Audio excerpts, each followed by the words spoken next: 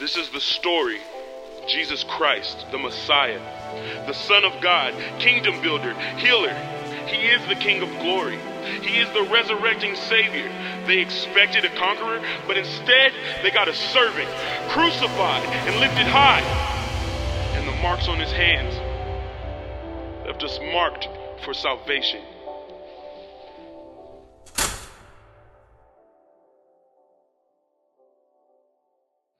Some things in life are just simply incompatible. And today we're going to see that in this passage of Scripture. But I want to illustrate this because maybe it'll help this truth stick with you, because this is going to be kind of a theme for the next few weeks. And so for anybody who's probably younger than maybe 15 or so, you may not, although cassette tapes are making a comeback, it seems. But this is a cassette player. And back in the 80s, I kind of collected quite a few cassette tapes because, you know, as I like music and as I got older and could earn more money and buy my music myself, I began to get more and more cassette tapes. And so back in the day, you know, you didn't have a nice little iPod shuffle or something to run with. I mean, you strapped a Walkman on your side and this thing jarred up and down. And yeah, I think a tape would hold maybe 12 songs at the most, and you'd have to flip it over halfway through. And what a great experience it was. And so as throughout the 80s, you know, I got me a nice little collection of cassettes. But then something happened in the early 2000s, right? They began to make these other things called CDs. And these things began to come out. And I didn't know this. I read this, that in the early days, a CD would hold more than a hard drive on a computer. And I don't remember that at all, but that's crazy how limited our hard drives were at that time. So you know what happened was, as CDs became more and more popular, then we got cassettes started to be discontinued. And so eventually, this was all we had. Not that these were any better to run with back in those days, because these were actually bigger and more awkward in some ways. But these were the thing. Anybody know what CD this was, by the way? Brendan, you know this one, huh? Anybody? Third Day? Yeah, very good. Third Day. Yeah, you read it though, right there on there. Okay, cheater.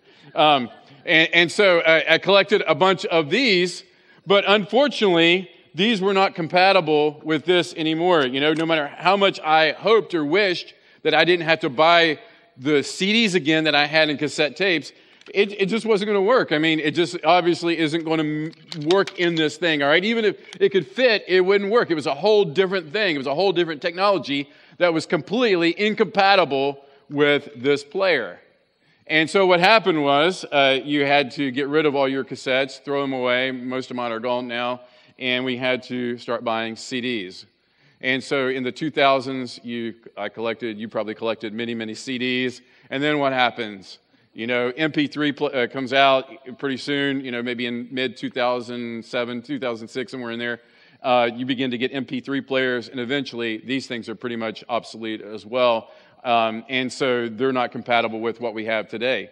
And so just completely incompatible. No compatibility here between the two of these things. So I want you to remember this as an object lesson today for what Jesus is going to talk about, which is incompatible in his day and age. What he was talking to and what he began to present was something new, something different that the leaders of the day were not aware of, although they had Scripture, they had Old Testament, they had prophecies, and had they been in tune with God in his ways, then they would have seen Jesus for who he was. And they would have believed him as he authenticated who he was through his miracles and through the amazing things that we're going to talk about over the next weeks in the book of Mark that he did. And so the Jewish leaders of the day, as we saw last week, called the Pharisees, they were stuck in their version of what they thought Judaism should be. And when Jesus came along and began presenting the true gospel, the true what God had given through him, God in the flesh, they would not accept it. And somewhere along the line in the early church days, some people wanted to do this number. They wanted to say, well, let's take this form of Judaism that we're going to talk about today, and let's combine this form of Judaism let's combine it with what Jesus said, and let's come up with a hodgepodge of something that maybe we can be happy with both. But Jesus is going to show that what he brings in and the new covenant and the things of the old covenant are not compatible with one another. Jesus was doing something amazing, something new. And the system that ruled Judaism at that point was taken back. They could not understand it. They could not comprehend it. It made no sense to them whatsoever. And so as we look in Mark again today, we're going to see this truth. We're going to see that the gospel of Jesus and this version of Judaism that existed during the first century, seeking righteousness through human effort, through human righteousness, through our human strength, these things were just not compatible with one another. And so Judaism had morphed into this religion that was concerned with self-righteousness, which wasn't accurate to the teaching of Moses and the law, but it had morphed into that. In our text today, Jesus is going to expose that, and throughout the gospel, we're going to see that Jesus was about heart righteousness. And if you've studied the Gospels before, you know that the Sermon on the Mount and Jesus' words were all about what God cares about, what's in your heart, and that works its way out to our external. And so Judaism of the first century was concerned with external behavior, just the show, what it looks like on the outside, and the gospel was concerned with the internal attitudes. And so let's see in Mark chapter 2, verse 18 through 22, let's see Jesus' interaction again with these groups called the Pharisees, and in this case, John's disciples. Verse 18, now John's disciples and the Pharisees were fasting, and people came and said to him, why do John's disciples and the disciples of the Pharisees fast, but your disciples do not fast?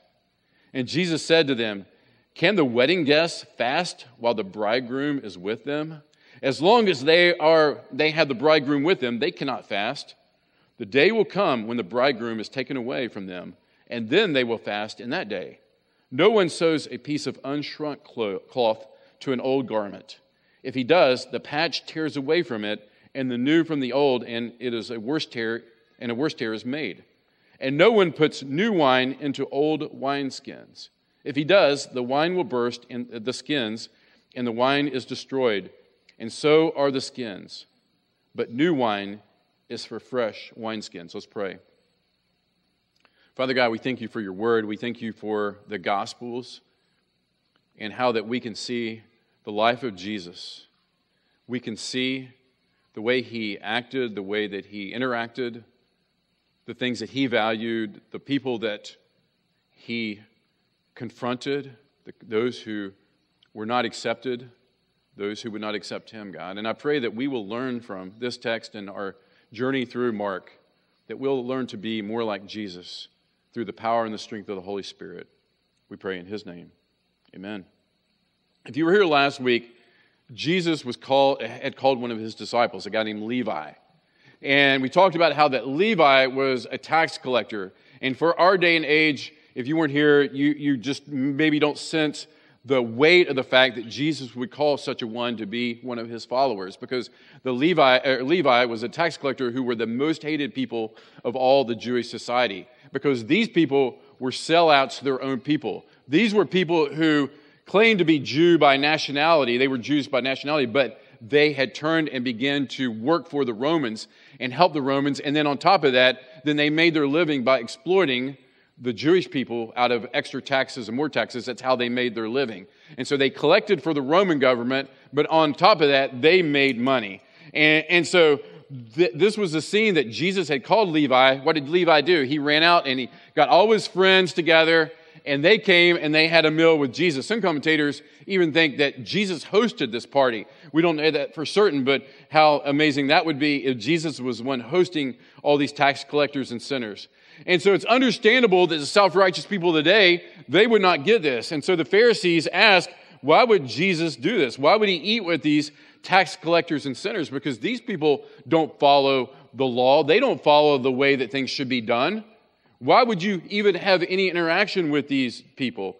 And what was Jesus' response from last week? Jesus said, I didn't come for those people who think they're well. I came for those people who realize they have a need. They're sick. And Jesus said, I came for the lost. I came for those who understood they needed a righteousness beyond their own. And so we're going to see this as this passage unfolds, what Jesus is talking about here, and kind of just combined with last week is what he's told these Pharisees and these self-righteous people. And he's telling these Pharisees who truly thought, and sometimes we look at the Pharisees as if they're these guys who are so out of touch. And the truth is, in their heart, they probably thought they were doing the right thing. They probably thought that by adding extra things to the law to make sure the laws they weren't broken, that they were even going even above what God expected for a good reason. And that reason was because they understood that God was holy. And they understood that God hates sin. But the mistake they made was begin to feel as if they could accomplish things. And that the things that they were doing, these external behaviors, were where they found their righteousness. And so it had morphed into something that it was never supposed to be. And so they insisted on this stringent separation from not only the Gentile nations and the Gentile people, but a majority of the Pharisees even looked down upon their own Jewish people who would not adhere to all the externals that they had created and they had come up with. And so they believed that in order to maintain holiness, they could have no dealing with these people who were sinners, people who refused to follow their interpretations of the Mosaic law. And in fact, there was a time period there where many religious people of the day felt like that if they could keep the Torah, if they could keep the law, if they could do everything right just for one day, then Jesus or the Messiah would come, who we know would be Jesus, but they would not accept him as Jesus. And so that's to give you a little bit of understanding of why they would react the way they did when they saw Jesus socializing with these outcasts and these people of their society. And so they come and they say, look, John's disciples and the Pharisees, man, they're fasting. You're doing anything but fasting, Jesus. I mean, you're sitting there, you're having a party with these terrible people, these awful people. And these disciples of John the Baptist was in prison at this point, and so these disciples of John probably were all about fasting at this point because, I mean, their leader was in prison. He was locked up and ultimately would give his life.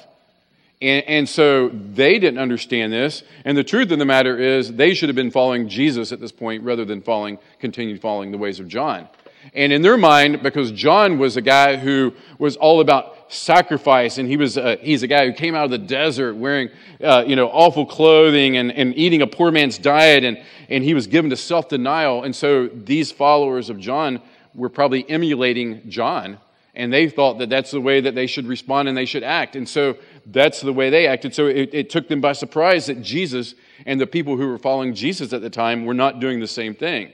And then the Pharisees, these guys were known for not just fasting on occasion. They fasted habitually twice a week. Twice a week they fasted. And so these guys set themselves up, even though the law of Moses only required fasting in Leviticus only during the time of atonement, during leading up to atonement, and the time of atonement is the only time that Scripture requires fasting. But these guys created a culture that was so prevalent and such a part of the DNA of the Jewish culture there that everyone who was right with God should be fasting, should be doing what they were doing. And so they had created this big show of their fasting, and they saw it as a badge of their personal piety. And these guys would dress up in sackcloth, which was basically a kind of a burlap type material. And they would walk around appearing all sad, and they would put ash on their face to make it even like white and look like they were suffering and how awful and pitiful they were. They wanted to look as sad as possible.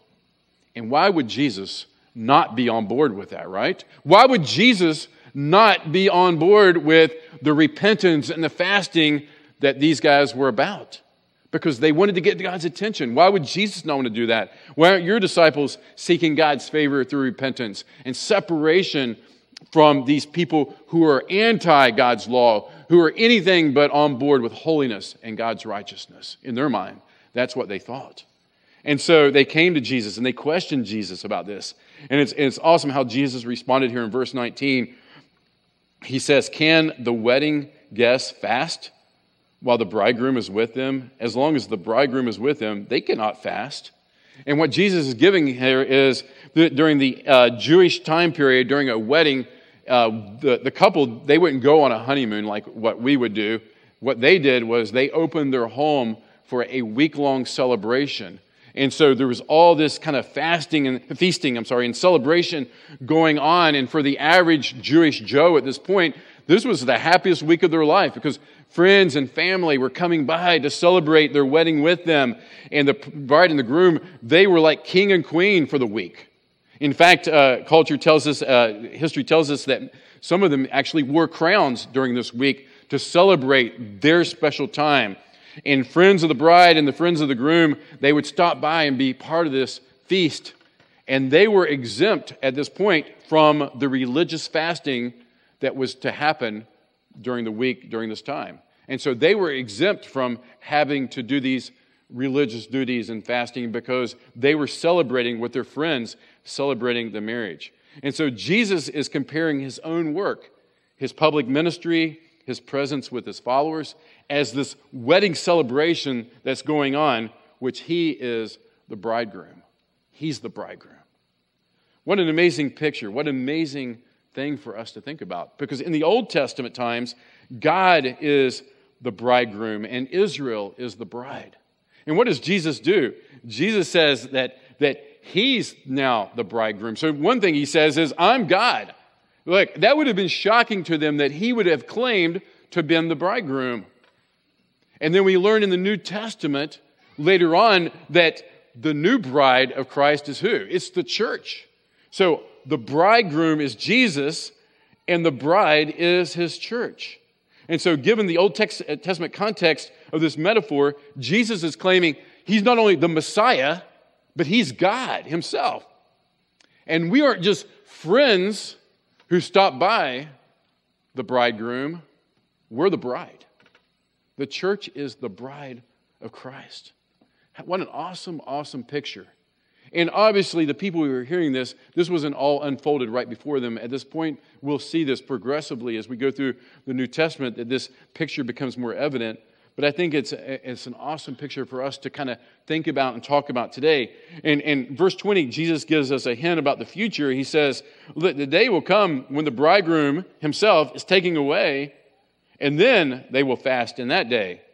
And so, just like in biblical times, there was an engagement period, what we would call, when the bride and groom were separated until the wedding. And so the bride of Christ and her bridegroom, us, the church, is during the church age. We're separated.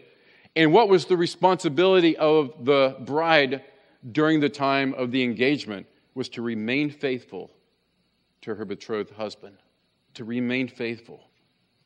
And so the picture here, when Jesus returns, we'll be reunited with the bridegroom in an official wedding ceremony that we see in Revelation.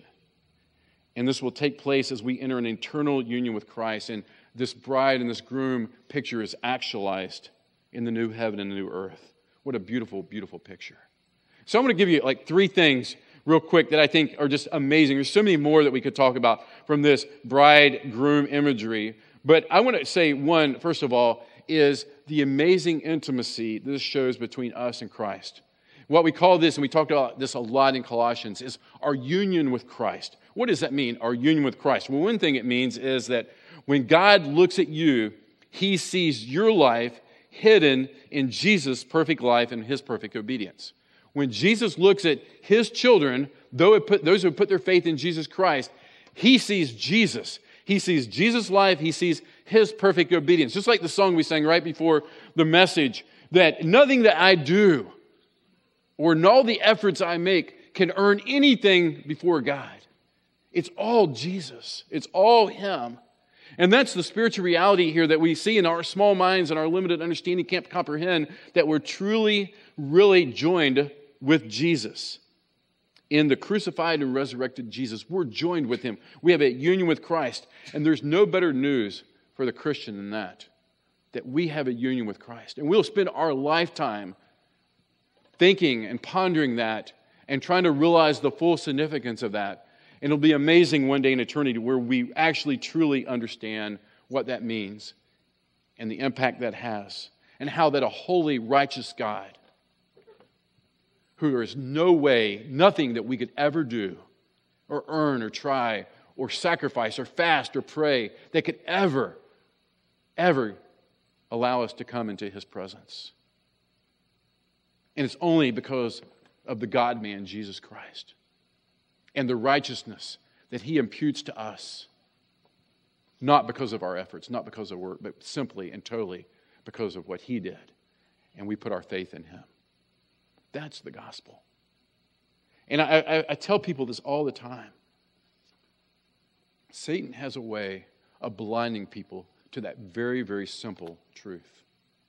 It's amazing to me the number of people, maybe even in this room right here, right now, probably there's many, who if you're asked, what is the gospel?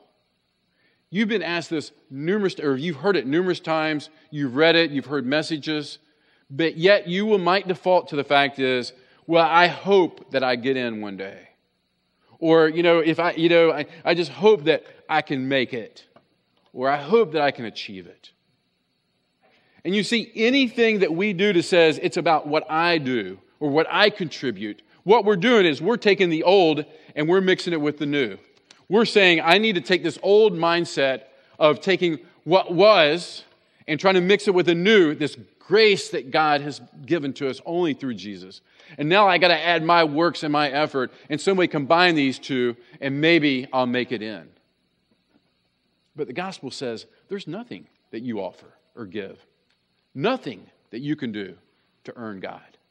It's all Jesus. And so this union with Christ, the depths of it are so incredible because that is the only way that we have any standing whatsoever before God, is because of Jesus. And Jesus will never turn his back on those who are truly his children. Ever. He'll never turn his back on his bride. He's our strength. He's our life. He's our confidence. He's our blessedness. Everything that we have has been given to us because of Christ. We haven't earned anything. We haven't merited anything. And so maybe the gospel that you thought you knew was something where you combined your efforts to Christ's grace and then hopefully you measure up to God. The old and the new don't mix. It's all Jesus. All his righteousness. And we'll see in a few minutes, that doesn't mean that effort and grace are not compatible, just the opposite. We'll talk about that in a minute. The second thing, the imagery I want you to see from this, to be united with Christ is what it means to be saved. Okay, we know that. But sometimes we make this imagery in the scriptures, in the New Testament, just pretty much all individualistic about us. This picture, while it is about us being united with Christ, it means a lot about what the church is. I mean, mostly really what the church is. Who we are collectively as the body of Christ. And so, while it's good that we have a personal relationship with Jesus, we talk about that a lot. I'll mention it more in the end of this message of spending time with him. The truth is, the bride of Christ is the collective church. And I think in response to maybe some traditions that have been abused and some certain religions that have maybe made a little too much of this, misunderstanding the simplicity of the gospel, we've rejected totally the church's authority in anything to do with the community of believers and how that God honors you in community, and the scriptures know nothing of a Christian who says, I don't like organized religion. I don't like institutionalized religion. It's just me and God doing this thing together. Scripture, that's incomprehensible in Scripture that could be true. There's just no way that you can ever find in Scripture some individualistic me and God sort of faith. And I think one verse that really brings it home, although we can look at many, 1 John 2:19, where it talks about those who have abandoned the church, and it says, they went out from us, but they were not of us. For if they had been of us, they would have continued with us. But they went out that it might be plain that they all were not of us. And so they abandoned the church community. They said, we don't need community. We'll do this on our own. And John says, no, they showed their true colors. If they're not with us, they're not of us. And in our day and age, it's a little tougher because we have so many options for community and church. And while at that time, the options were very few, it was 1 or 2 communities, 3 house churches, 4 house churches in a bigger area, maybe early on. But the principle is still the same. It's not just about going somewhere and sitting in a seat, watching a screen, and being like, I've done my duty, I'll see you next week. This is about a community of believers that live out the gospel together. This is about opening our lives opening our hearts, opening our homes to one another as we seek to be more like Jesus and we sharpen one another and strengthen one another, encourage one another. We are the body and bride of Christ. And so the body of Christ, when somebody's down, they need a hug. We hug them. We serve as Jesus at that moment. When somebody needs encouraged, we encourage them as Jesus would encourage, just like Jesus. When somebody needs maybe some tough love, we're there to give the tough love. That's community. But when you sit on the fringes and you're maybe just an attender of church, you come to church to get, not to give, then by no means is anybody ever speaking into my life because, who are you to have a right to tell me anything? But see, that version of church is not church. The New Testament version of church, the body and bride of Christ, that's something totally different. It welcomes Jesus speaking, imperfectly through a human being, of course, with much grace given both directions, but nevertheless, it welcomes that when we're walking in the Spirit. Third thing, this bride and groom imagery. We have great reason to celebrate as we wait. And as Jesus talks here in this verse 20, fasting is a tool for enriching our enjoyment of Jesus.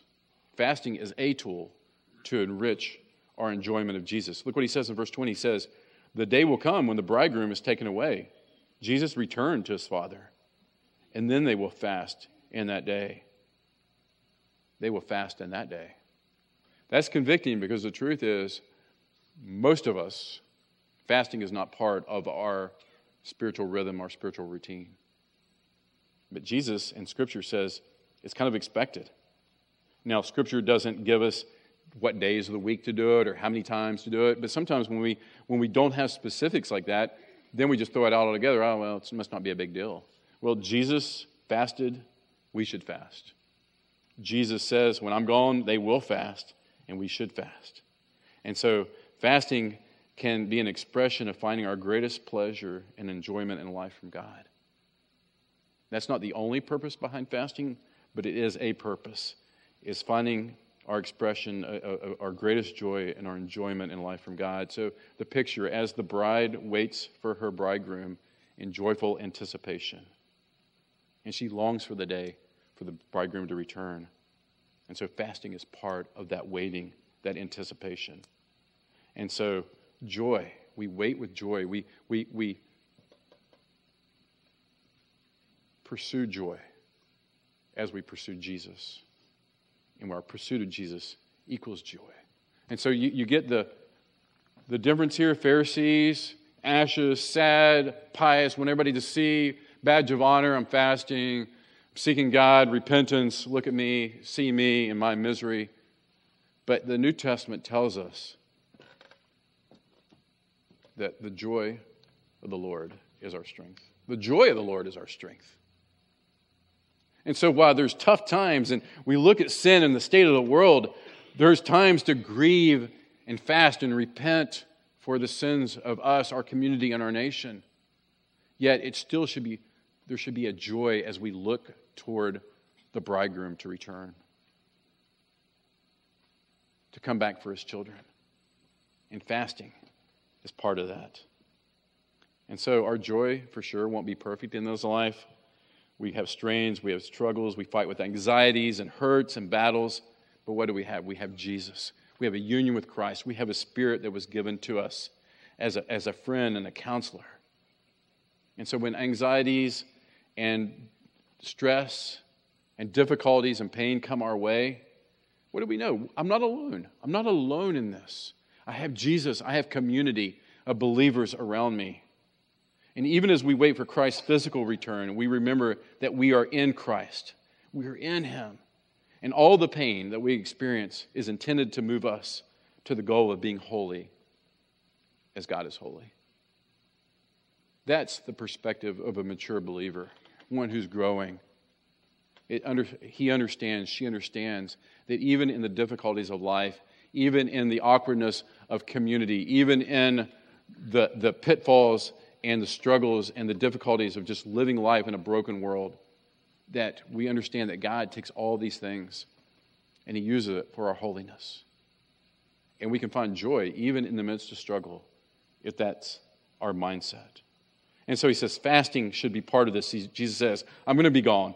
At that day, you do fast. What is biblical fasting? All right, let me just give you a definition, because a lot of times fasting is a very weird thing for a lot of people. They don't really get it and understand it. Biblical fasting is when we abstain from anything that we would miss and would get our attention if it were not part of our life for a period of time. Let me read that again.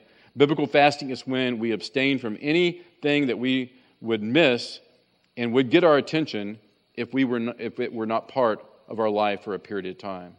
And so we have regular periods where we give up. And here at Grace, we promote the first Sunday. Is there anything magical about the first Sunday? Absolutely not. Is there anything magical about fasting? Absolutely not. But it's one way of telling God that your priority is to be alone with Him and seek Him above even the basic necessities of life.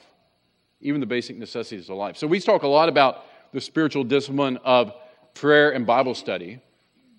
Scripture doesn't prescribe exactly when we have our Bible study, how many days a week we do a Bible study, how many quiet times or devotions we're supposed to do, how that's supposed to look. That is a spiritual discipline that allows you space for God to work. And so that's why we talk about it all the time. But we never say, unless you do a quiet time 5 out of 7 days, then, God's not happy with you. See, that's being like the Pharisees who were adding to the law. Make it even more difficult to receive God's love. But the flip side of saying, grace, I love grace, man. I can just, not Grace Church, but grace in general. Hope you love grace. Is God didn't prescribe it, so therefore it must not be important. So if I get out of bed on time, then I'll spend time with God. Or if I'm not too tired in the evening, or there's nothing better to do, then I'll spend some time with God. I love grace. It's just, just kind of whatever feels right to me. That's why it's called spiritual disciplines. Because it takes discipline. It doesn't just come based upon how you feel at the moment. If we did everything based on how we feel at the moment, it'd be a pretty sad state. I mean, the world would be a lot worse off than it is already, and the church community would look exactly like the world. But we have spiritual disciplines, and that motivates us to spend time with God, to seek God in the stillness and quiet. It motivates us to want to have times of fasting. When the first Sunday rolls around, that's important to us. We want to give up something that day that will allow us to focus more upon Jesus. And so fasting opens up space in our body and our soul to engage more deeply with God. Second thing, fasting reminds us that we're not as strong as we think we are. We're just not as strong as we think we are. And fasting is a good reminder of that. Fasting also helps us remember that we are totally dependent upon Jesus to enable us to grow in holiness. And another thing, which there could be many of these again, it reveals to us which kingdom is most important in our life.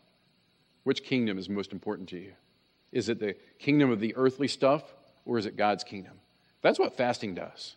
Whether it's fasting from TV or food, or fasting from something that you really enjoy doing, these things remind us what's most important to us at that point. I took down some great quotes from 3 different guys that I thought I'd just read about fasting. Richard Foster says, "More than any other single discipline, fasting reveals the things that control us." Hear that. More than any other single spiritual discipline, fasting reveals the things that control us. David Mathis says, "Only as we voluntarily embrace the pain of an empty stomach do we see how much we've allowed our belly to be our God." Only as we voluntarily embrace the pain of an empty stomach do we see how much we've allowed our belly to be our God. And then Dallas Willard makes it really practical here. He says, "Few people arise in the morning as hungry for God as they do for cornflakes or toast or eggs." You get the point here? Fasting is a discipline, and it reveals what really is valuable to us, what really matters to us. And Jesus says, there's coming a day where you will fast. He tells the Pharisees, now is not the time, because I'm here. God in the flesh. God became flesh. Emmanuel, God with us. At that point, he says, hey, now's the time to celebrate. And then to get back to this illustration about mixing the two together, the old versus new, he gives two parables. One is of clothing. He says in verse 21, no one sews a piece of unshrunk cloth on an old garment. If he does, the patch tears away from it, and the new from the old, and a worse tear is made. And so basically the idea of this is you can't use a new piece of cloth to patch a hole on old clothing, or the tear will become worse. You can't mix his point, you can't mix the old and the new. You try to piece them together, you try to put them together, it's just going to be worse. It's going to be destructive. It's not going to come out well. And so Jesus was bringing in this new thing. He was initiating his new covenant. And he says, you can't take this tired, religious, sour thing that the Pharisees had going on here that they called religion, and they thought that God was honored by that. And you can't combine that, Jesus says, with what I'm doing, what I'm showing in my new covenant. You can't make these two things compatible with another. You got to throw out the old. And here I'm telling you what I'm doing and what I'm bringing in. And then he gives another illustration. He uses wine. He says, no one puts new wine in old wineskins. If he does, the wine will burst the skins, and the wine is destroyed, and so are the skins. But new wine is for fresh wineskins. So the idea here is hard for us to relate to, but in ancient cultures, the skins of goats were used to hold wine because they had this natural elasticity to them. They would stretch out, and so as the wine fermented, the wineskin was able to expand and hold the wine. However, if you took an old wineskin, one that had been around for a while, was brittle, it was starting to show its age, and you took that and you poured new wine into the old wineskin, what's going to happen? It's just going to burst. And not only would the wineskin be destroyed, but the wine would be lost. And so again, his point, he's bringing in a new era, and he must have new containers. And Jesus was saying, I'm no reformer of Judaism.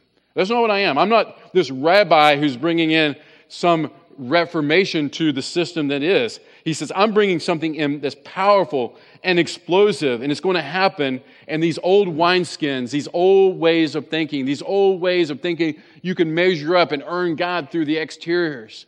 These things are all out. Jesus said, I'm bringing something new and something different, the gospel of grace.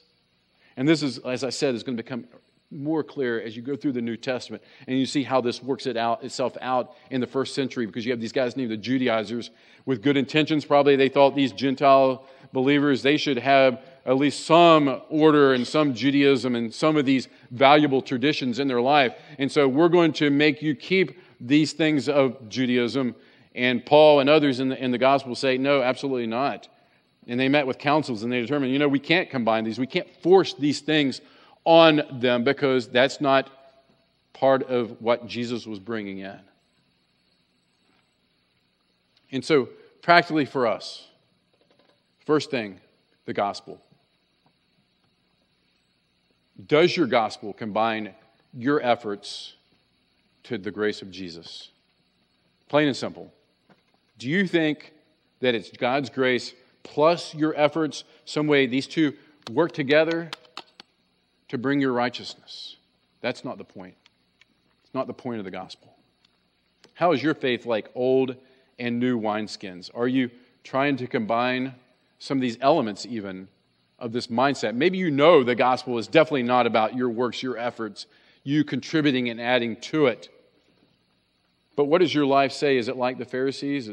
It's full of anger and pride and bitterness and cold religiosity. It's joyless. It's, I'm holier than God, and so therefore, how dare anyone ever do anything, that I don't approve of, because my standard is God's standard, and therefore you should live up to that standard. And you come across with this arrogance about you, and you parade your good works. You lack compassion for people. You say, I love the sinner, but I hate the sin, but it really just comes out as just a hatred for people completely. You love the approval and praise of people. You reject correction. Anybody tries to say anything to you, how dare you? Because I'm this. How dare you think you have any right to say anything to me? And so you think of yourself as very important.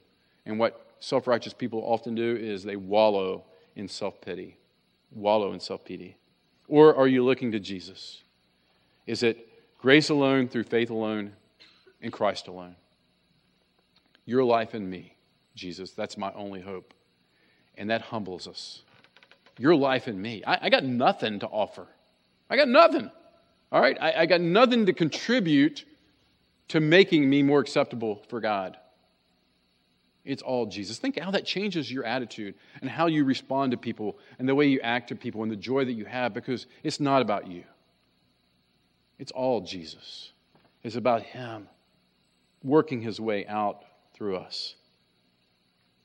And so I came up with these questions. I found these on Tim Challies' website, and I thought they were so good. It says, how to evaluate your humility and your meekness. And I kind of alluded to these, but let me just read these and think through these. When someone wrongs you, are you prone to lash out in anger? If so, does that anger express itself physically, verbally, or both? That's a sign of somebody who lacks humility. He's angry and lash out. Are people afraid to confront sin in your life because they fear your anger or your cutting words? Do your wife and children fear you? The next one. Would your friends and family say that you are gentle? Would you say that you treat them with tenderness? Do you like to play the devil's advocate? Do you like a good argument? What would your social media presence indicate on that question? You see, those are signs of pride, not humility. Those are signs that you have something to defend, that you are about you, rather than Galatians 2:20, I no longer live, but Christ lives in me. This life I'm living in the body, on Facebook, on social media, Monday, at work, the life I live in the body, I live by faith in the Son of God who loved me and gave Himself for me. And He's in me, and He's living through me, through the person of the Holy Spirit. I said I'd come back to this. I think it's important. Effort is not the opposite of grace, okay? Effort is not the opposite of grace. I think there's a lot of people who think that. They think grace is pretty much just let go, let God. You know, I'm going to sit here in my lazy chair spiritually, and God will work, and His grace is so awesome and so amazing that I just don't do anything. Well, Scripture teaches us something totally different. You look through Scripture, you see so many imperatives on, here, do this, do that, don't do this. So how do these two things match up? The Pharisees' attitude, and if you have this attitude, then you can expose it for what it is. It's of Satan, is that I work to earn God's love. I work to earn God liking me more, accepting me more, or being more proud of me through my efforts. As opposed to, we work because we are loved. We make effort because we are loved. We kill sin because God's holy and we want to be holy.